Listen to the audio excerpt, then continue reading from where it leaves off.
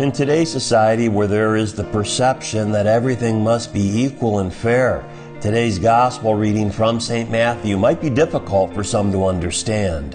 There is great symbolism in this parable told by Jesus about the workers in the vineyard. We can think of the various hours of the day in which the laborers reported to work as the various stages of human life.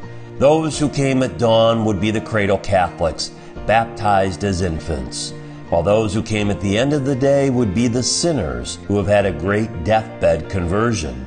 With all of the groups of laborers, the message is clear. The objective of our life on earth must be to die in a state of grace, whether we are young or old. Is it our place to deny anyone this promise of eternal salvation? Should even those who repent at the end of their lives be deprived of eternity with God? It's as simple as this. If we die in a state of grace, then our great reward is heaven. Now, all of us here have this same opportunity to receive that great reward of heaven, to ensure that we die in a state of grace. How generous and gracious is God in giving us the gift of time. Time gives us the opportunity to realize those things that really matter, those things that will help us on the way to heaven.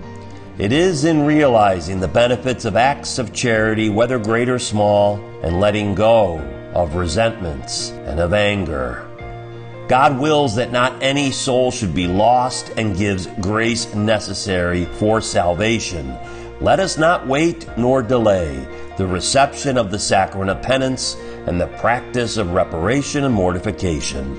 This is Father Doug Brown, chaplain of AM 1260 The Rock, Cleveland's Catholic Radio, and pastor of Mary Queen of Peace in Cleveland.